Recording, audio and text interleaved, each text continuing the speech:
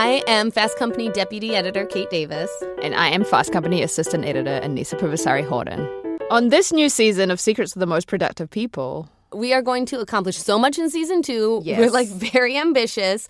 We're going to start off obviously talking about New Year's resolutions. Obviously. We're going to talk about a very favorite topic for some people, the 4-day work week. We're going to talk about digital detox, which, Kate doesn't have a smartphone, so she's very excited about that topic. Yes, I am. I'm like, ooh, yeah, that one. It's all how you think about digital detox and all the various different screens in our lives. And we're also going to talk about burnout because so much of us are stressed out by screens. And I know that this is the time of the year when everyone starts feeling overwhelmed. And we're going to talk about how you can avoid that or how to know when it's coming. Mm-hmm. That's a big thing, is knowing when it's coming, because you know when it's here. You know when you've burned out, but catching it before it happens. Yeah, exactly. Or if you're like me, you just get sick for 4 days. And you're like, why? Yes. Yeah. We are also talking about a topic very near and dear to your heart because you run a marathon, mind over matter. And how does that work? Yeah.